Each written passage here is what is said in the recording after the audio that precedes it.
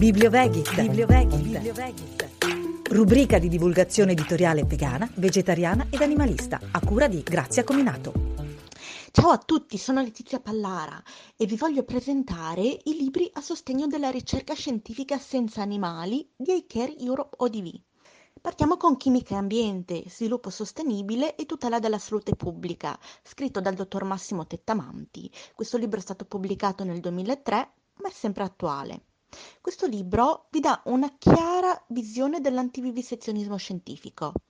L'autore, il dottor Massimo Tettamanti, chimico ambientale e criminologo forense, presidente di Aiutano La Ricerca.Care, spiega le ragioni dell'antivivisezionismo scientifico. Spiega perché la sperimentazione animale è inutile, fuorviante e dannosa per l'essere umano e attraverso vari esempi tratti dalla chimica ambientale dimostra come i dati ricavati dagli animali non sono trasferibili all'essere umano, perché una stessa sostanza può essere cancerogena, dannosa per un animale e benefica, curativa per l'uomo e viceversa.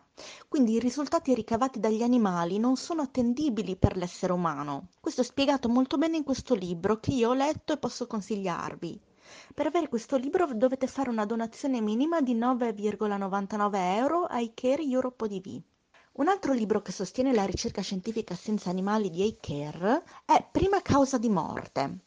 Questo libro è stato scritto a cura dell'Associazione Italiana di Supporto Vittimologico, appunto perché è proprio un approccio vittimologico in questo libro quello che si tiene nel considerare il consumatore come vittima di un sistema corrotto che presenta la carne come cibo buono, mentre invece è effettivamente la prima causa di morte, perché è collegata a cancro e malattie cardiovascolari. Quindi il consumo di carne è mortale, è la prima causa di morte, superiore addirittura agli incidenti stradali.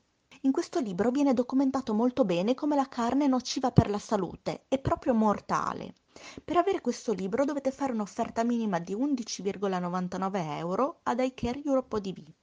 Un altro libro che sostiene le attività di Aiutano Europe.ODV è Bimbo Sano Vegano, scritto dalla dottoressa Michela De Petris, che è medico nutrizionista, dal pediatra Pietro La Monaca e dalla cuoca Giulia Giunta. Questo libro, Bimbo Sano Vegano, è stato pubblicato nel 2016. Se sei una mamma vegana, questo libro ti aiuterà molto con consigli pratici e 80 ricette, utilissimi per alimentare in modo sano e corretto il tuo bambino. Le ricette saporite sono divise per fasce d'età e seguono mamma e bambino dalla gravidanza all'allattamento, allo svezzamento e per tutta l'infanzia del bambino.